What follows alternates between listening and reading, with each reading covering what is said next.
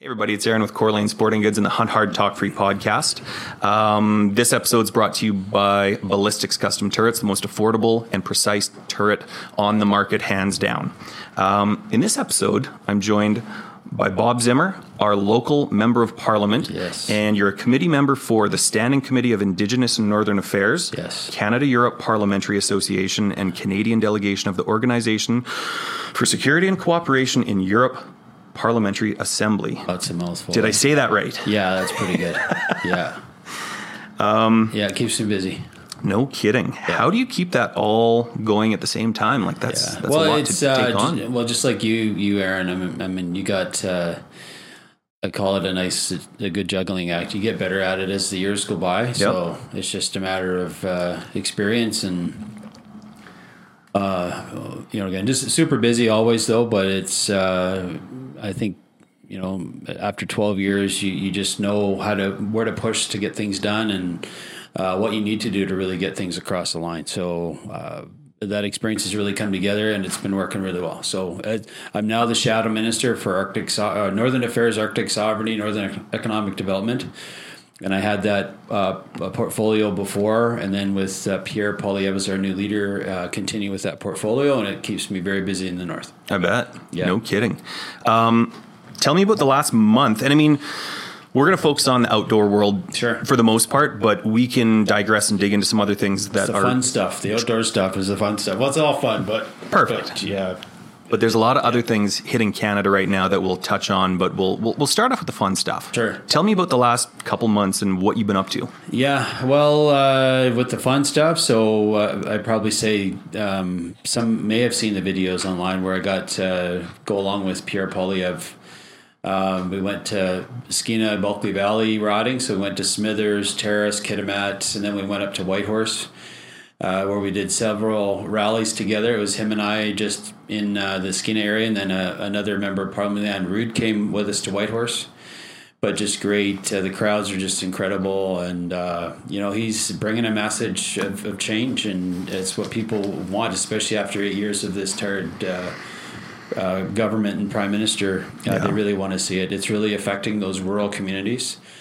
You talk about the fun stuff. It's stuff like 30 by 30 where they're closing down waters and lands for what doesn't make sense, it seems. They're saying it's for protection reasons, but we all have seen with even the caribou stuff that went on here back in 2018, 2019, it's baloney. It's not about protection. It's about closing access.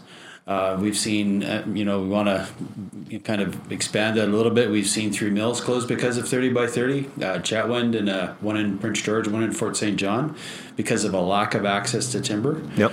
And so we're seeing that same thing happen on the waters. So marine closures is another kind of aspect of 30 by 30.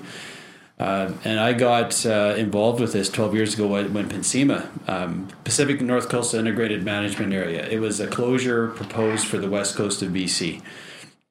And I got in front of it back then. We had it shelved when we were in government, but yet they're relentless. And part of this Prime Minister's mandate to either his environment minister or his fisheries and oceans minister is 30 by 30 and implementing that 30 by 30. Which is a global initiative. It is. It's a sustainable development goal of the 17 goals of the UN. This is one of them.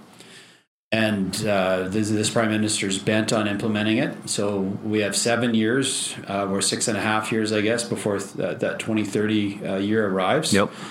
And he is hell-bent on getting there. So whether it's mining closures or whether it's people say, you can't mean actual stopping people that are fishing with a fishing rod out there fishing. Oh, yeah.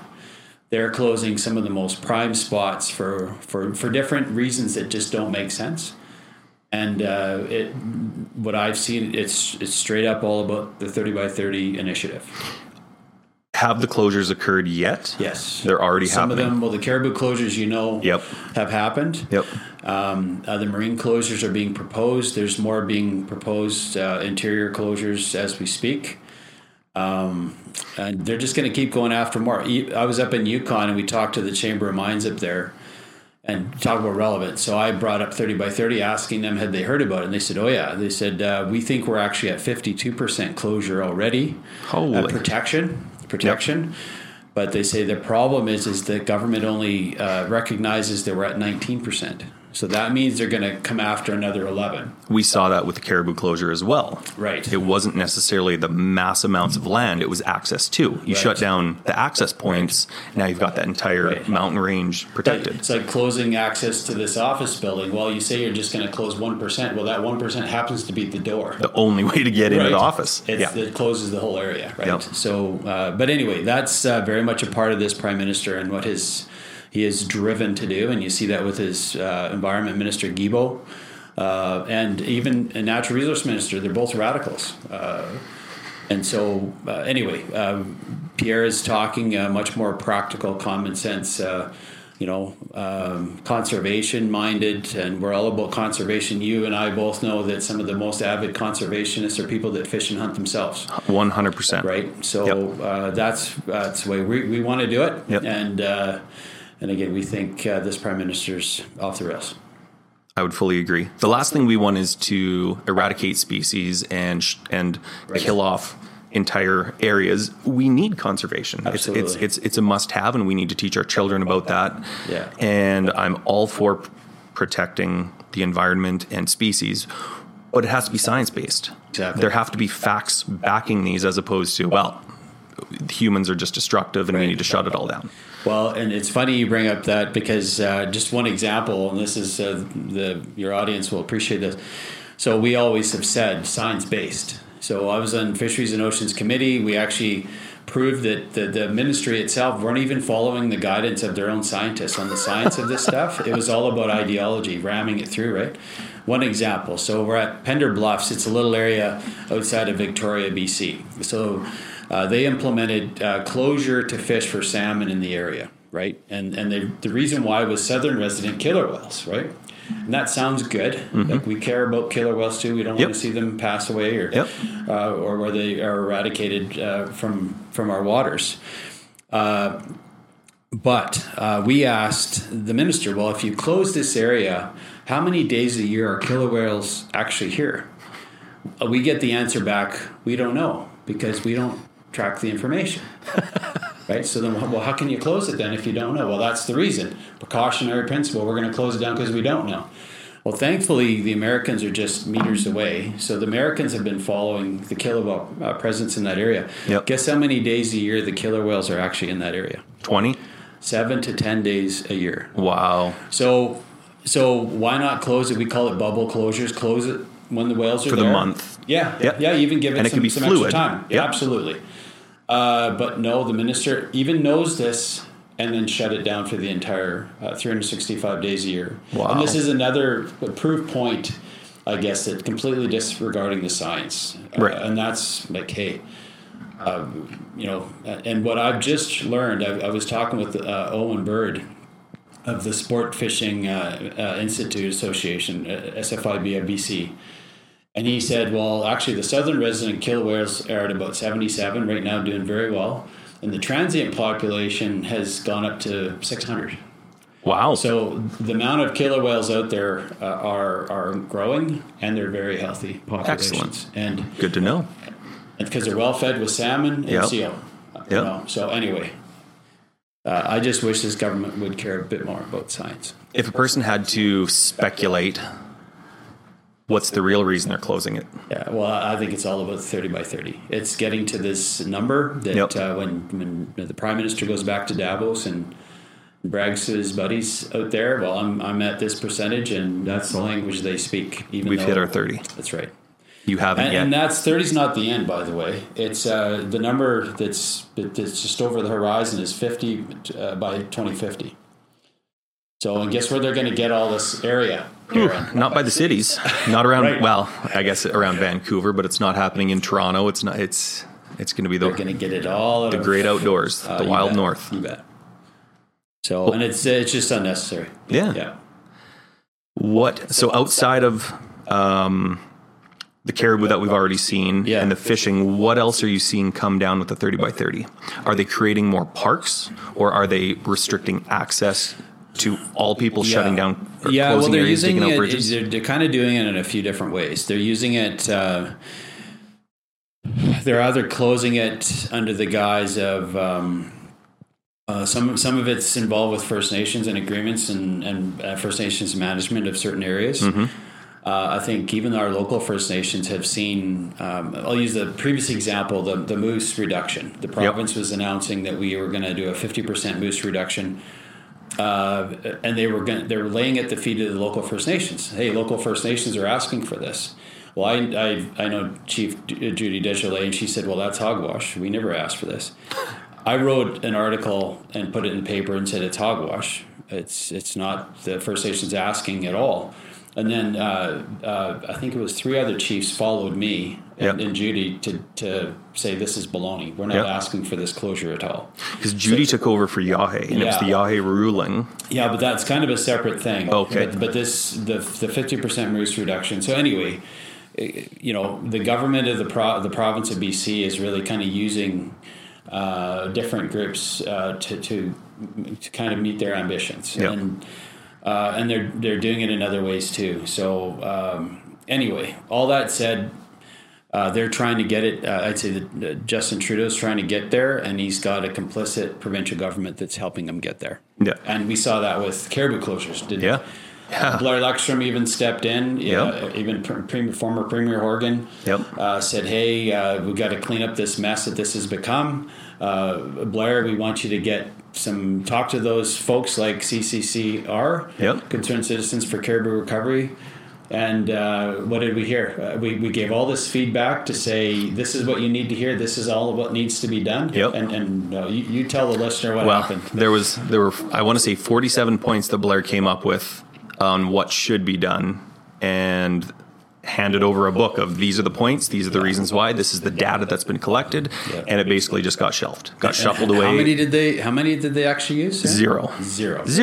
They didn't. It was just giving lip service, I feel, back to the public that were just trying to have their voices heard and wanted to be part of the discussion. Right. And they ramrodded it through anyway. And this is the same kind of stuff, whether it's the moose closures or it's fish closures and whatever. And again, let's do it based on science. I'm not for one suggesting that we shouldn't have certain times where we don't fish for certain stocks of salmon and hunt just for certain kinds of animals, right, that are depleting in stocks. No, we're the first ones to say we need to do something here and kind of step in.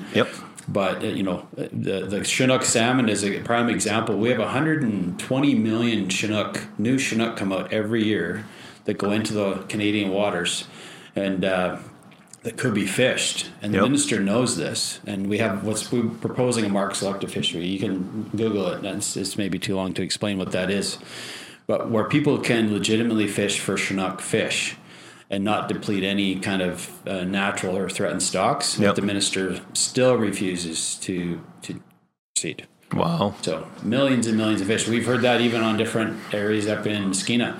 Record runs coming back, and they should open the fishery so people can actually catch some of these fish. They won't open it. So, and overpopulation is not good either, because that depletes the food sources, and that affects all the other species of fish within those watersheds as well. So it comes down to mismanagement, doesn't it? Yep. Yeah, it's certain times you have to do different things, but the example that I use too is that Dora is an example. The minister, they're charged with managing the fishery. Well, managing, there's a bit of work involved. You come into the office and you manage things. All the minister's doing right now, she's walking up to the door and going click and locking the door and walking away. Well, that's not real management. No. No. Anyway. That's more of a dictator ruling. Shut it all down. It's all about ideology instead of science and managing the fishery. Before this podcast, I kind of got into a deep dive on the 30 by 30, and then you get down the conspiracy theories. You get down all these things. We won't dive into any of that. But it's all there in black and white. Just look it up. Look up the UN explains it. Look up Trudeau's ministers and responsible fisheries and oceans. It's in their mandate letter. It's in environment, climate change, their mandate letter. There's enough on it to... Are there maps accessible to the general public? I actually am doing a presentation tonight at the Petroleum Association, and I'm going to show what the current protection map is. Because I've posted it on my social media too. It's kind of got yellow highlighted areas. Kind of the gist of where things are at right now. Excellent. So if you're interested in checking that out, head over your social media or your website? Yeah. Or both? Social media. That's probably better. A big one. And this is a government map too. It's not some map made up by somebody else. It's a Government of Canada map. Good. Bill C-21. Mm-hmm. I'm going to start by saying thank you very much for all the work that you've done opposing it as it's continued to push through, again, being, I'm going to say, forced down our throats. What can we do now? Where we're at now? I mean, in the firearms industry, it seems to always be an uphill struggle with what we are allowed to use, what we are allowed to sell. Yeah. And it continues to get chipped away at, and the list gets smaller and smaller. As of right now, with Bill C-21, we've got semi-automatic firearms that have become prohibited that were before not. Pistols, we can no longer sell pistols. If you own one, you can take it to and from the range, but that's about it. That's all you can do with them, basically.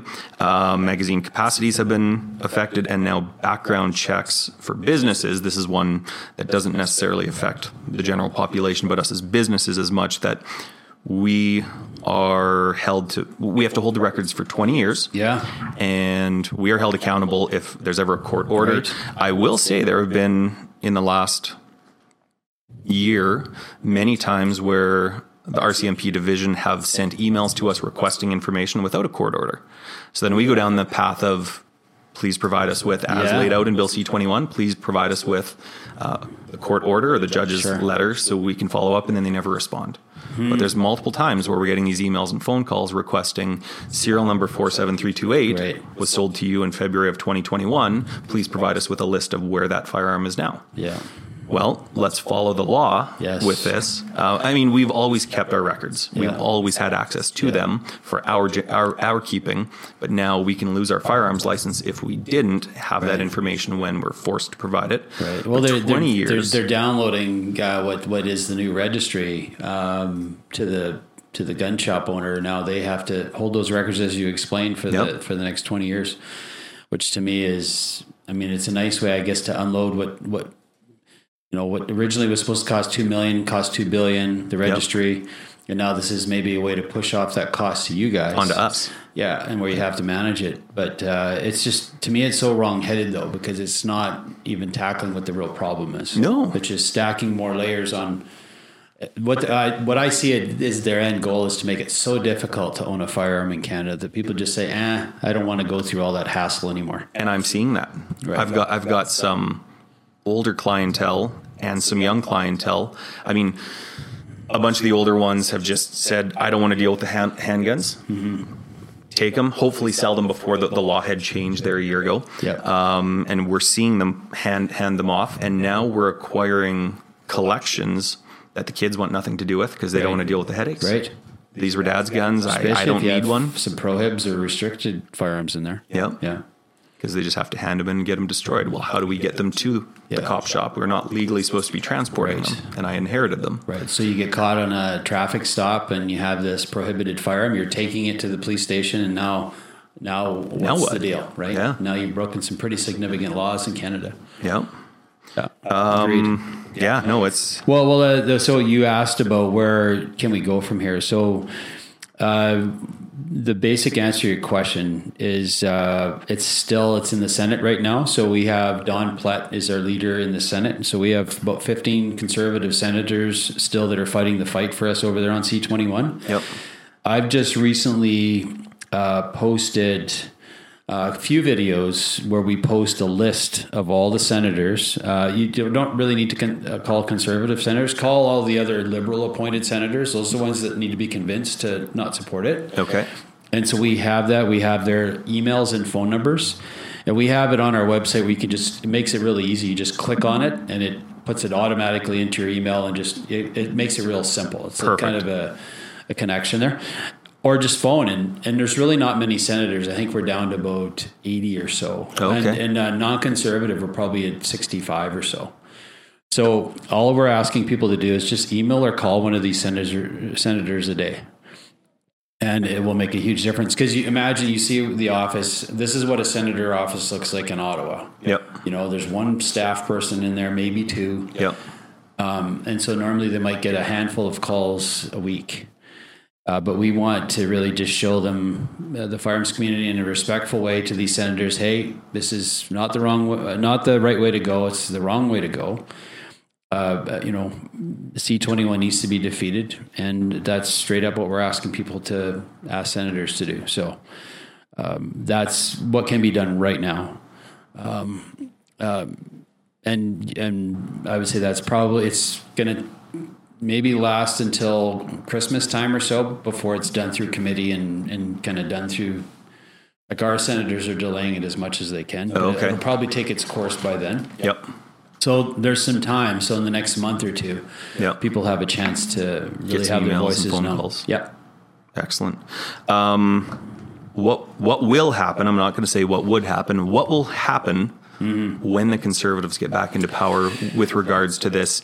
I know you don't have a crystal ball. Yeah. What would the goal be, though? Yeah. Well, first of all, Pierre's been very clear about reversing the bans. Very abundantly clear.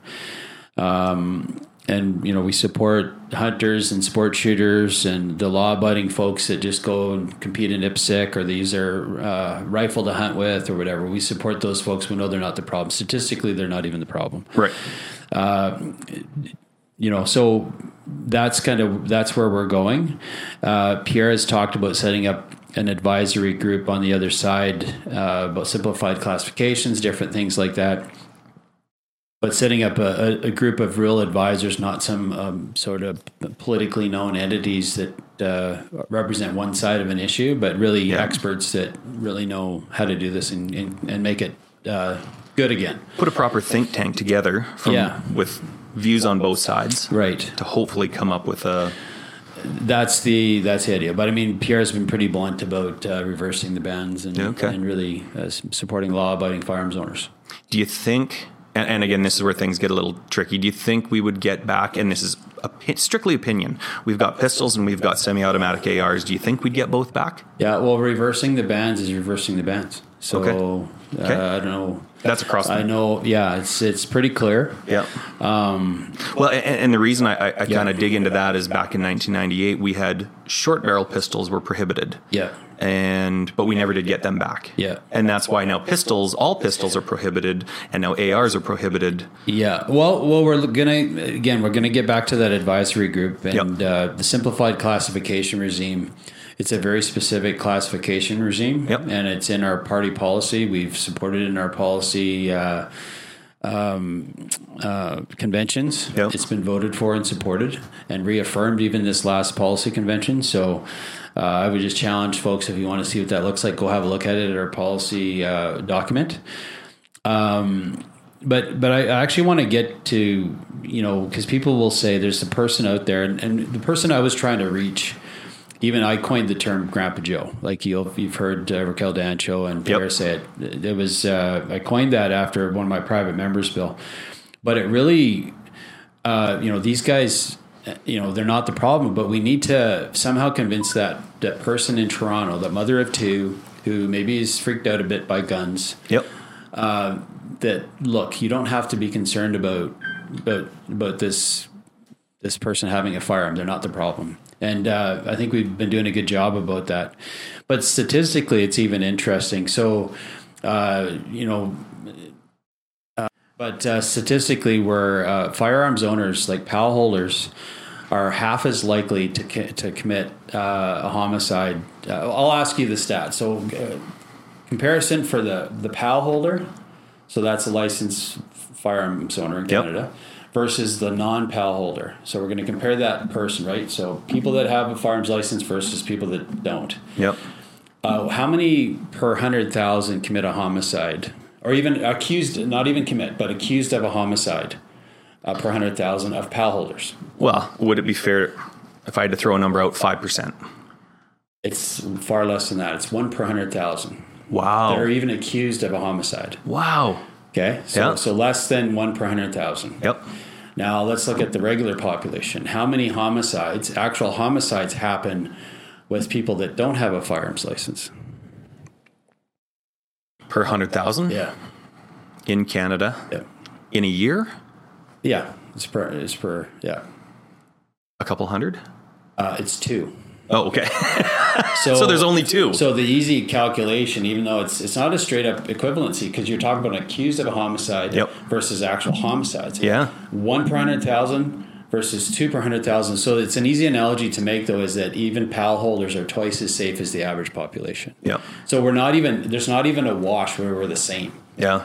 We're twice as safe because you know as well as I do, a firearms license holder has to go through a whole bunch of hoops and has to, keep their nose squeaky clean to own firearms in this country. To continue to use and safely have those firearms too is an ongoing thing that most firearms owners, they care about. Mm-hmm. So they're,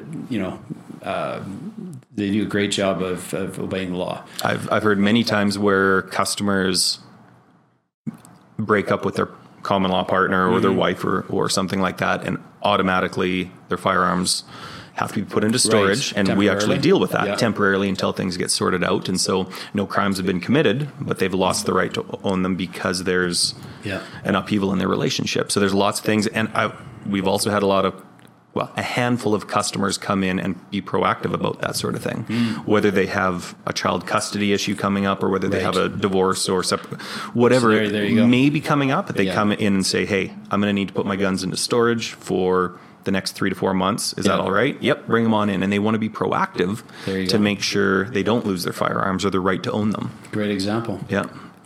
And that's the same person the Prime Minister is coming after, instead of going after the folks that get their guns illegally. Coming across the border. That are the very firearms that are being used to kill our kids in the streets of Vancouver and Toronto. Yeah. So again, our counter to, it's one thing to say, just about the firearms issue, but on the other side, what are you going to do? Because this whole confiscation of firearms regime, I've done a few videos on it. It varies. It goes from about 6.7 billion and higher. It depends on, and even with this new extra list that's been brought in, this extra 1,500, that wasn't even a calculation with that 6.7 billion. So I guess easily between 5 and 10 billion this thing will cost. Yeah. But then so the counter question was, okay, what can we do in a positive way instead of going after firearms owners to really crack down on the amount of border agents to actually deal with the issue of guns coming across, making sure every unit, those containers are scanned, every single one is scanned before they come across and get opened on our side of the border. Ramp up some of these known weak points where guns are coming across. Yeah. Let's crack down on those places, and even the inner cities where these gang guys are having these guns and using them.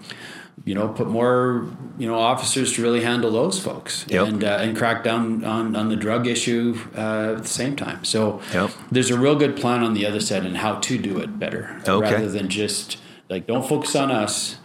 This is how to do it better. And we've been talking about that. The gun is not the problem. Focus on the criminals. Absolutely. And come down hard on those criminals. Absolutely. And jail, not bail. I was going to say the catch and release program that Pierre has talked about in some of the videos as well, which is a perfect tie into that too. It's insane. The amount of, and those examples, people have heard them so many times, like the same 40 people in Vancouver have been arrested over 6,000 times. Yeah. So that's 150 arrests per person. Shouldn't even be an option. Like you wonder how that's even possible, but even just imagine the difference that would make those few people pulling them off the streets, how different our lives would be if those people weren't doing what they're doing. And how much money that would save the taxpayer. There you go again. With the court systems, with everything that comes down to each time they break the law. Right. Pull 40 people out of Vancouver and we'd see a drastic difference. 40. That's it. And we have those same kind of issues in our northern communities, right? It's the same stuff. Yep. Just maybe a few less in terms of number, but... We know who they are. But exactly. We see them on the streets after you hear of them getting arrested. Yeah. We've seen that just in our store in the last 4 years. The theft rate skyrocket. The number of people that we need to be following and asking to empty their pockets, and it's gone through the roof in the last while. And I mean, we now know. I hate to say I know some of them by name because we know to stop them when they show up. You're not welcome. Right. But it's frustrating, and you talk to people, the RCMP. I've got one customer who is an RCMP officer, no longer lives in Dawson, but I still keep in touch with him. And he says, once I retire, we'll be able to have a more open discussion about this. But he said, however bad you think it is, it's 100 times worse.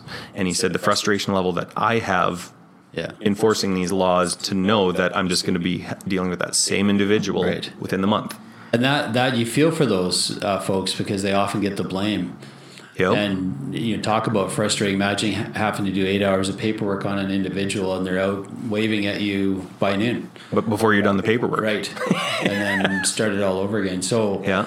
But we need to give them the tools. We need to give the prosecution the tools to keep some of these unique individuals behind bars, and so they can't recommit. You know, and I'll add into that, this current prime minister, the irony was, I did a video with Aaron Gunn about firearms, and it was about I think it was C-21 and then C-22 came out the same week, 2 days later.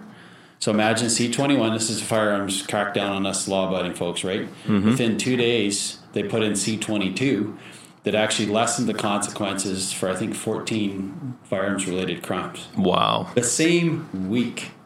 The irony. Here, we're trying to cut down on things, but we're going to lessen the blow. You just and they you know, Lametti and all these previous ministers. It wasn't us, right? But you hear from the prosecutors, and it absolutely had an effect, because it just, once that was established as a very low bar, that was just the way it was now. It was the way it was. The future cases were going to be treated. These guys were going to end up just walking, because there was no mandatory minimums. But anyway, going the wrong direction, that's for sure. Going after the wrong people. Meanwhile, they're coming after guys like us. It's just crazy. Yeah. I've seen on Facebook posts, the comment threads, because again, when I'm paying attention to what's happening in our community, and when people are calling out other individuals, whether it's the mayor, whether it's the RCMP, whether it's the judges, let's point the finger in the direction it needs to go, because really it's not the judges making these rules. It's not the Crown prosecutors or the RCMP. This is at the highest level that things need to change. And so I just wanted to throw that out there as a talking point, because we need to change it from the top down. I honestly would say I would respond back with this. So I think everybody really needs to hunker down and really crack down on these crimes, whether it's prosecution, whether it's you name the entity. They need to realize that what's happening, it's costing people their lives, our kids on the streets. It's people aren't feeling safe to walk out in our communities anymore. All, whether it's, you know, you name the group that really can crack down, they need to start cracking down on this stuff. For sure. I go to a gym just down the block here at 9:30 in the evenings. And I mean, growing up in Dawson Creek, I've always felt this to be a safe place to be. But I make sure I don't have my headphones in when I walk out of that gym at 10:30 at night. You have to have your head on a swivel, because there is quite the population walking the streets in the downtown core that could be problematic. I mean, I'm pretty confident with looking after myself, but we shouldn't have that feeling walking around downtown. Right. And just imagine you're a young, 18-year-old, like my daughter, 19-year-old girl coming, and you're having to walk home with that same, my daughter's, she's played competitive hockey, and she can carry herself very well, but if we're even concerned about it, just imagine some of those other folks that it'd even be more daunting. Man. What's caused all this? Well, I think it's decriminalization of hard drugs is part of it. Again, this is the government that basically said, that drug addict, we don't want to make him a criminal, and that's fine. I mean, they're an addict, but when you decriminalize something and you use the terminology where you call it safe supply, where that's what they literally call it.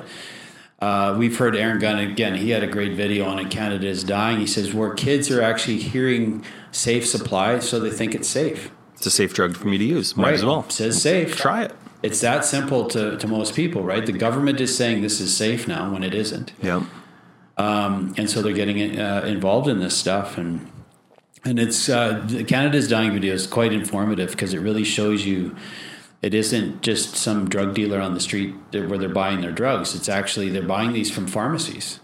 So they get a prescription because they so-called safe supply. So they're issued a safe supply. Yep. Unsafe, I don't think any of it's safe. So I call it unsafe supply.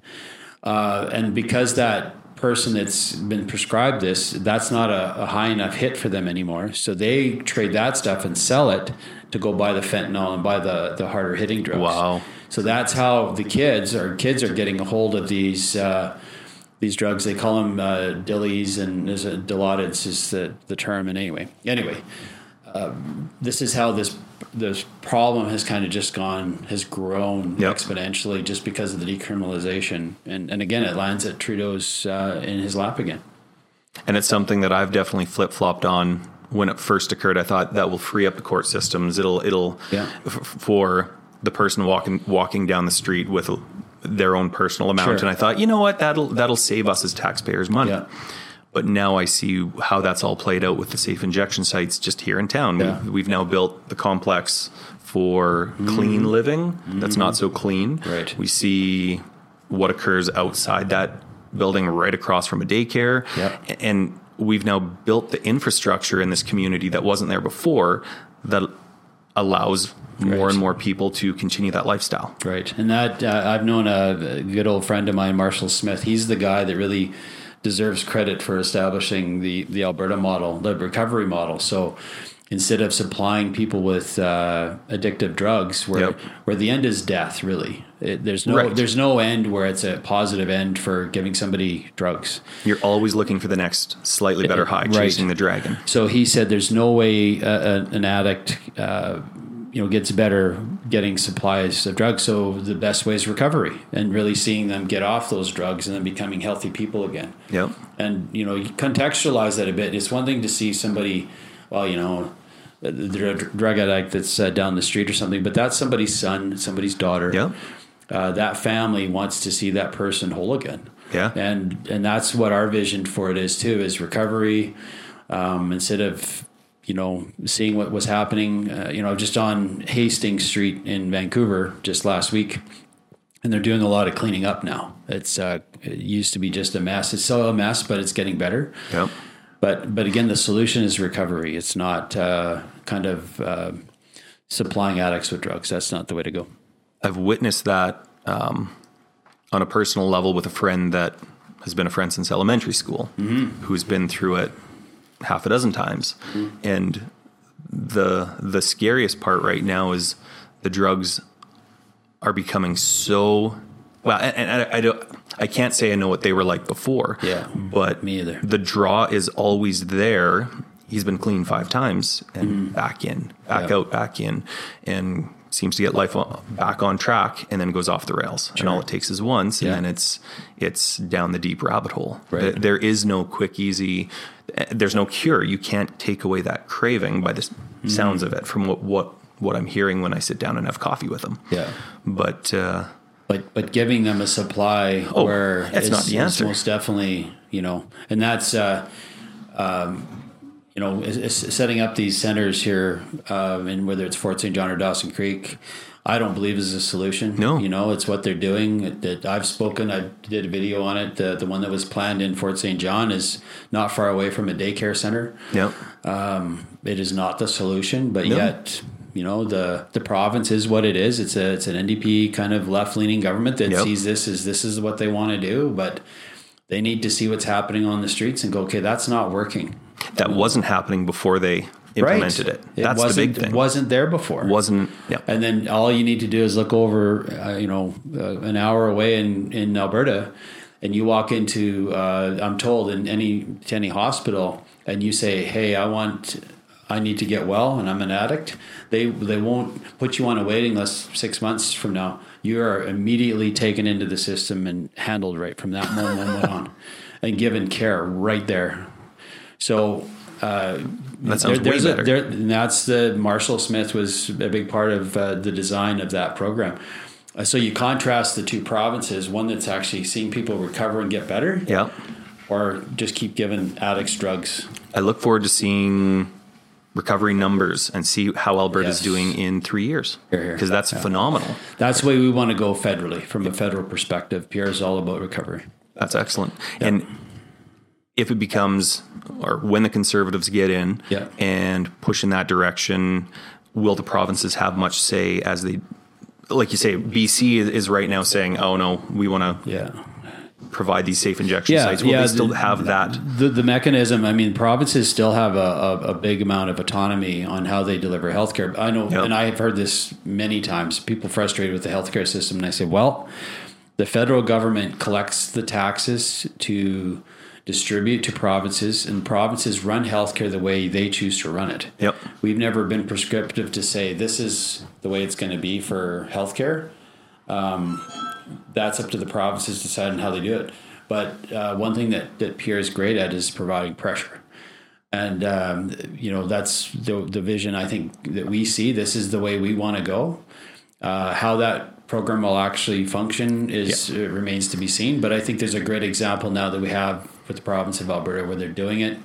Everything may be not going perfect, but they're starting. Right.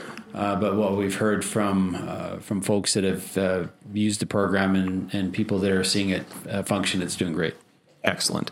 And I mean, I think that'll be the best way to convince other provinces when you have a success story and you've got the proofs in the pudding. Right. And so if they can show a recovery rate of X, crime decrease of X, all these things, they all tie in together. Absolutely. Agreed. Dare we discuss inflation? Hey, let's get into it. Your time. The topic of just inflation is the hashtag you see on social media, and what's occurring. I got in trouble for saying that. In the house.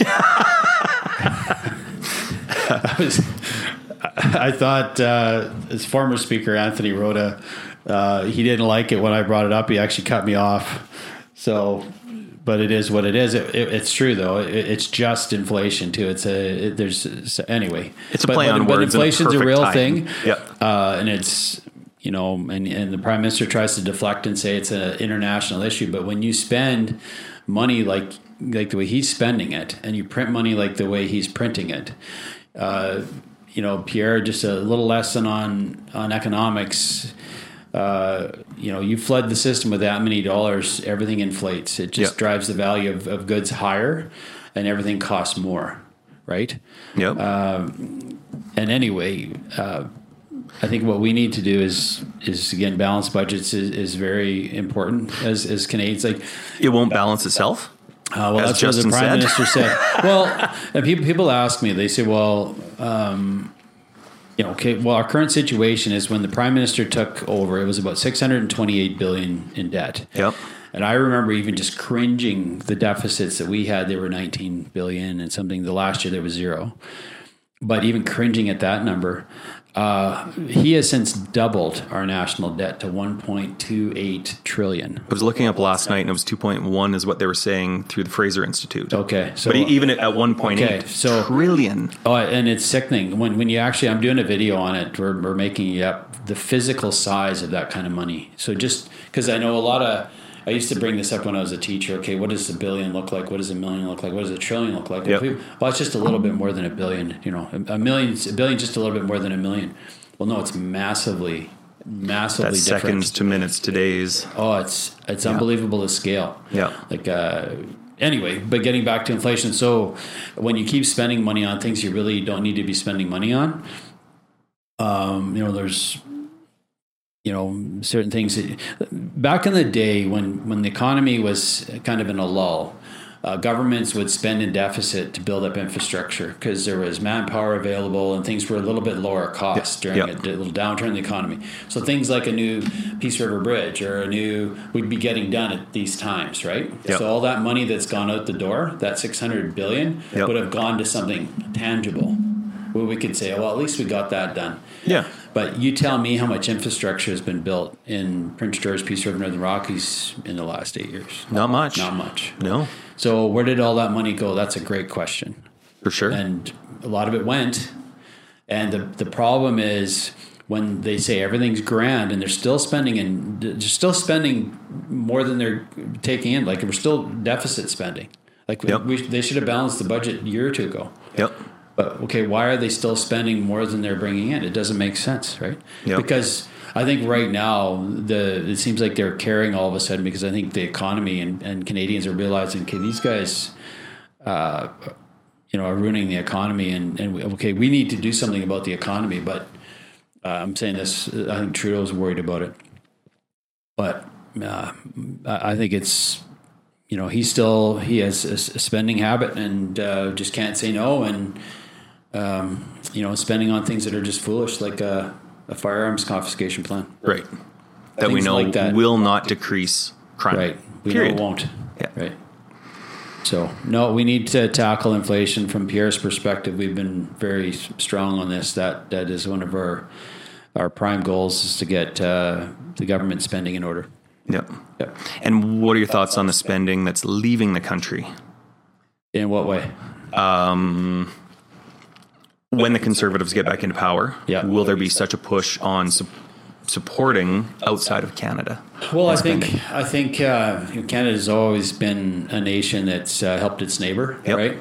So I don't think that's going to necessarily end. Yep. I know it won't, because we're still going to be that same country. But sure. I think we really are going to be far more responsible on how much is going and where it's going. Right. Right. It's as if they don't have a budget.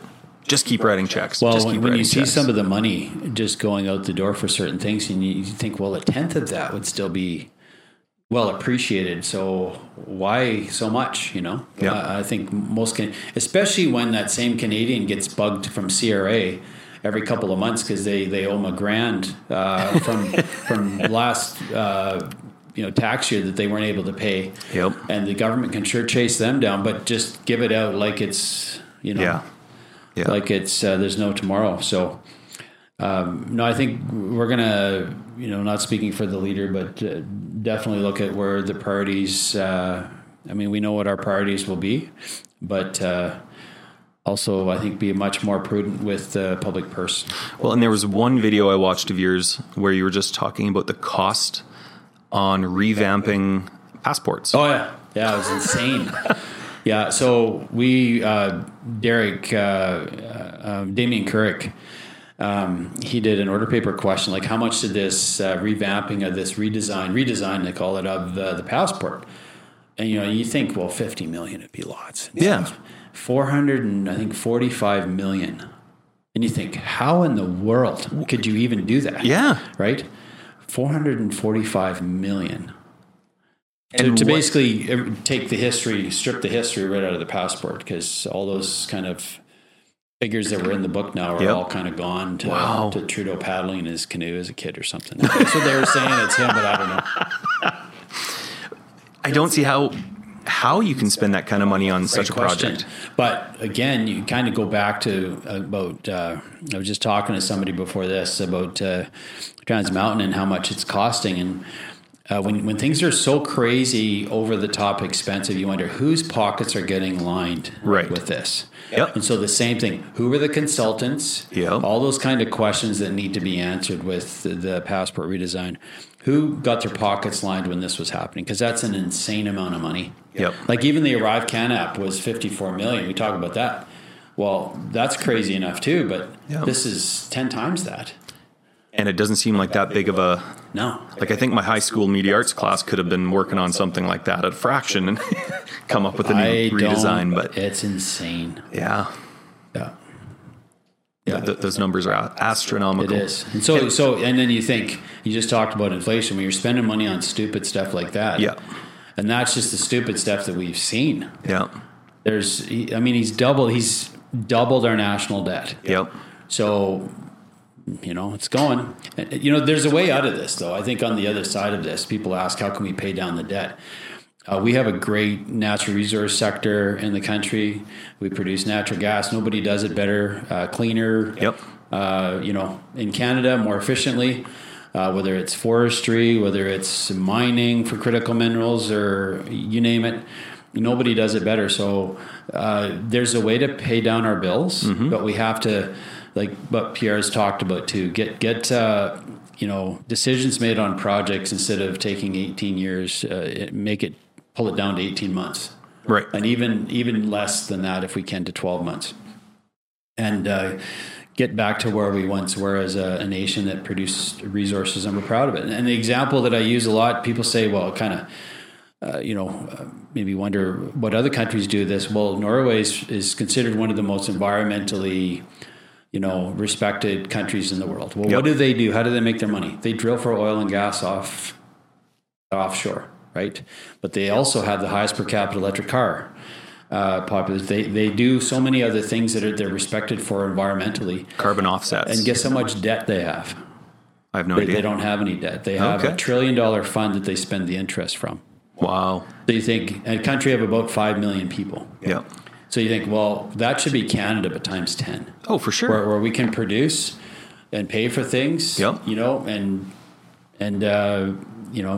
I think we're doing all the rest of that anyway. But instead, I mean, they proudly produce their own resources. We've had a leader for the last 8 years that's seemingly ashamed of every resource that we have. Yep. Whether, again, forestry, shutting down mills. Yep. All because of 30 by 30, and whether it's oil and gas or you name it. Mines in the Northwest Territories and Nunavut. We could be producing all that, keeping Canadians working, producing revenue for healthcare and things like that. I mean, the future's laid out before us. We just need a government that's going to respond to that future in a positive way. Yeah. Responsible way too. Oh, for sure. Is some of that tied into the fact that Canada can't necessarily export these products directly to the final? When I think of our oil and gas and how most of it gets sold to the States, is that a correct statement? Yeah. As opposed to us being able to sell it overseas directly, the U.S. is making, we'll call it, the lion's share of the profit off of those products. Yeah. Why is it so hard to get Canada to be able to sell direct to make more profit to sell? Well, it's things like moratoriums. So the government has made moratoriums that you can't ship certain things in certain waters, right? But you can ship out of the Lower Mainland, though. There's that little opening corridor, right down there that you can. So it does happen, right? And it can happen more. But who's making those decisions? Well, that's the Prime Minister saying that. So the example I'll use from the North is 2016, the Prime Minister gets elected. Just ran into the former Premier of Northwest Territories, a guy named Bob McLeod, and chatted with him a bit. He really likes Pierre, by the way. He has a brother that's an MP that's a Liberal, sitting in as a Liberal right now. But when Trudeau came in, so imagine the Northwest Territories, if you look up at the Arctic Ocean, they have gas development and oil. They want to prosper their territory. Mm-hmm. Right? And they have all these plans, all this exploration's been done, billions ready, kind of to be developed. The Prime Minister comes in and says moratorium. Just shuts it down just like with a snap of a finger. So the Premier at the time was not needless, but very upset that without even consulting with the premiers of the territories, Trudeau just comes in and does this ideological, I'm shutting you all down in the Arctic because I want to go back and brag that I'm doing things for the environment to my buddies in Davos. Well, guess who that leaves in limbo? It's all those people who are living probably 8 to 9, 10 people in a house up in Tuktoyaktuk because they can't afford another house because there's no economy there, right? There's basically nothing going on. Right. Yeah. And so there's no real revenues coming in to really change the situation up there. And that's the same. Nunavut is very similar, where you could be having this prosperous community, right? Yeah. But anyway, that kind of is a long answer to your question. But that all comes down to one decision by the Prime Minister to implement a moratorium along in the Arctic. To look good to his buddies. That's to look good to his buddies. Mm-hmm. Yeah. Because to be very frank about the matter, shipping oil, gas is really what we're desired for too. As around the world, they want our natural gas, but even our oil. There hasn't been an oil tanker incident with a double hull, because we all our oil that leaves our country is in double hull tankers. So there hasn't been one incident in the world ever. Wow, with a double hull tanker. Yeah. So and we even have TK Shipping is is a Vancouver company that has a shipping company that's built freighters for natural gas too. Yep. All over the world. And they told us this, like it's an incredible record. But for some reason, this prime minister, it's like the firearms thing, going after the wrong people. Yeah. Instead of developing that resource, we're the most responsible in the world to do it. So why don't we do it? Yep. If anybody. And then talk about then out of our surplus help others. Right. Instead of spending borrowed money on like Trudeau's given so much away. So when the Conservatives get back into power in the next election, how long do you think it would take to get out of debt? That $2 trillion, $1.8 trillion, like, will my children see it? Yeah. Well, so it is possible to give it a timeline. That's tough to say. Yeah. But we want to send the message that we want to get back to developing our resources once again. And we see by doing that, it's really good for the whole country. Yeah, for sure. So we need to generate product, sell the product, as opposed to closing down access to extraction of any of these products, no matter what they are. For all those products too. The markets are there. And we've got such a large landmass with so many resources and a small population compared to the rest of the world, most places, right? Oh, yeah. So we can do it in a sustainable, intelligent way and still leave some backcountry, the animals, the water, the fish for our great-grandchildren 100%. To still be able to enjoy as well 100%. And still have access. Yeah. Well said. Do you think we will see an election before October of 2025? I think it's possible. So I'm going to give you a likelihood. So I hear the NDP is going to, they have their convention. I think it's coming up this weekend. And if their leadership changes, there could be an election. Oh, okay. Because we don't know. Because we know they're getting hammered hard by their own members for supporting the Liberals. Okay. For everything. Good. We know they are. Good. So that might change the direction of that new leader if there's a new leader. So if they have a new leader, it's possible that we see an election before.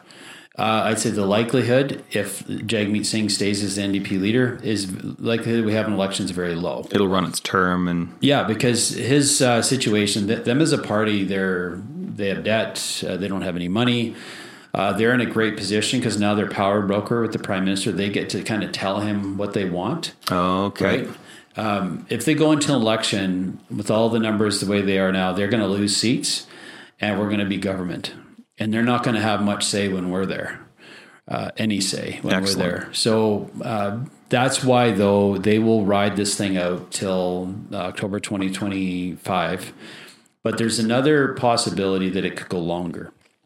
And previous governments have done this. Previous prime ministers, instead of 4 years, they've gone to the 5-year amount because they're allowed to. And Trudeau, if he doesn't have his agenda accomplished to the extent that he wants it to be accomplished, then he could extend it if he wants to. But believe me, the numbers, if you see the numbers right now, the Liberals are looking at losing 50-some seats. The NDP's looking like they're going to lose some seats. There is going to be a change like people haven't seen for a long time. So, but for us, we have to stay focused and just keep working hard. For sure. Even though it's frustrating for Canadians. Because probably the biggest question I get on social media is like, why don't you guys do anything about it, But the way it is, we just simply don't have the numbers. Every time that we have the ability to vote a vote of non-confidence, we do it. Yep. But the reality is the only party that even votes with us a little bit is the Bloc. But the NDP and Liberals make up the difference, and they form the majority. Right. And that just is the way it is. We expose a lot of the stuff going on, like in the House. Most people wouldn't hear how bad they were unless we were exposing it. But the reality is we just don't have the numbers. Makes sense. Yeah. But the way things are trending now, you will. I would never speculate on that. We just need to keep working hard. Yeah, hopefully we'll win. Yeah. But I've seen elections where you expect to win, you don't. And I've seen ones that are tight, and we end up winning. So I'm really concerned because we've now gone 2 terms, and I don't I don't see a positive future for Canada if we do another 4-year term under Trudeau. Well, and even provincially. Yeah. The province is a mess too, and there's really no pathway to a better future for us here, the way things are either. Yep. So, but anyway, that's another conversation. Now, that said, and this will be kind of what I end on, now more than ever, whether it's in Canada, in the States, we're seeing such a political divide. Yeah. And it's a shouting match. It's us versus them, as opposed to let's work together. What's it going to take to be able to reach out to the middle ground people that may be conservative, maybe liberal, don't know where they're going to vote, don't know if they're going to vote, and how do we bring them on board to what I'd call the common sense politics as it's referred to? That's what it's good you brought that up, that terminology. I mean, Pierre's been doing this for a while now, since he sees that too, like the need to kind of prosecute the prime minister, kind of to prove to people how bad this guy is. But people, okay, enough of him. What are you guys going to do? So he's been talking about that common sense kind of revolution, and he's been winning those folks over. Folks that have voted, you wouldn't believe it, at these rallies, people that voted NDP, staunch NDPers for like their families and for their lives, are voting for Pierre. And it's because of the sort of the common sense stuff. It's about the freedom over your healthcare choices, and it's freedom is probably the word that's the narrative that's most appealing for people that are drawn to Pierre. Yep. So I see that happening, sort of that where the divisions. It isn't just about, like, you see it more in the States where it's more by bicameral group, right? You have Republicans and Democrats. Yep. But Pierre's winning some of those folks over that were seemingly on the left, but over certain issues, they're saying, okay, I'm going to come over because of what you're saying about this particular issue. And you know what? One of the biggest issues is firearms. Oh, okay. It's legal access to firearms. And I had a person from a local band, and I have a lot of support in local bands too, by the way, that I put signs up on their lawns. But the one particular individual, he says, we don't always agree on on stuff. He says, but he says, I sure like what you're doing on firearms. Excellent. And so some of that common ground we're coming together on. So, hey, let's stand together on the common stuff that really matters to you. Because some of these issues, you might, a number, we may not agree on most issues, but that one issue of firearms, that is the most important issue that person's voting on. It's the ballot question for them. Yep. And that's why they're going to vote for us. Or, for some it's finance and some it's the economy. So we're winning those middle grounders over. Excellent. Yeah. And it's more of let's get back to a prosperous Canada. And we're all proud Canadians. Let's get back to that, the country that we love. I still love my country. But let's get the country back to where it once was, and in that place in people's hearts, and a country that we're proud of and proud to be a part of. For sure. And this is all coming from someone on my end who was never huge into politics as a young person, didn't really care when I was a kid and in high school and stuff. But the older I get, the more I see getting into business, getting out of working for the government when I was teaching for 10 years, where even through that whole time when the majority of my peers were more in the liberal NDP mindset, I was still conservative. I grew up in family business. I worked in the oil patch. I paid my way through and saw how everyone else gets through life that isn't employed just by the provincial government. Right. And we have to look at both sides. And the older I get, the more I feel that everybody needs to have their voice heard, needs to step up, needs to speak up. Yeah. Otherwise, what will we have to give to our children? Right. Yeah. And we're seeing a downward spiral, as we did when Justin's father was in power. Right. And I wasn't old enough to pay attention then, but my father sure talks about that a lot. Yeah. Well, and the threats to free speech, like with C11 and C18, is two other issues, where the government now is going to have oversight what you post online and all this other stuff too. The country, you said, the country that we once just, kind of took it as a given that we had free speech and had all these kind of things offered to us now, and those kind of privileges are being encroached upon by government. Yep. again, that country that we're going to pass to our kids, it's like, okay, we really got to, I think most people, that's why we've seen this just sort of people stepping up, is because they do see it's at risk. And if we don't step up now, we may not recognize the country in 10 years. If, like you said, if another 4 years of this government happens, who knows? Yeah. Yeah. Do you recommend pursuing a career in politics?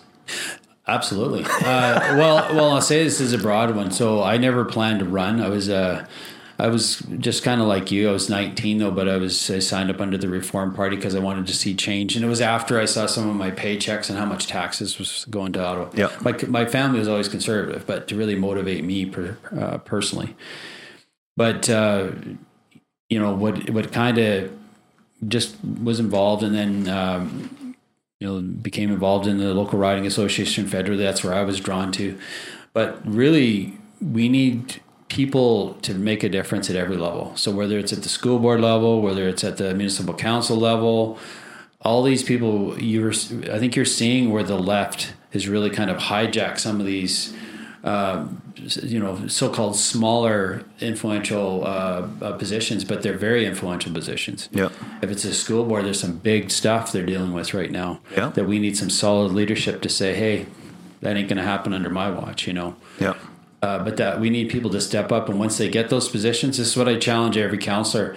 Don't just be a counselor that doesn't make a difference, where you sit there and you vote for things and nobody really knows what you're doing. Stand up for what you believe when you're in those chambers, and stand up for yourself in those school board meetings, because that's why people elected you, or regional district or whatever. Don't sit on the fence. Yes. Like, stand up and be counted. That's why people want you there. Yep. So, no, absolutely challenge people to do that too. And most people, what I was getting to when I was explaining my story, I tell this story in grade 5 classes. I ask, how many people here want to be the member of parliament? So you get maybe one kid puts his hand up.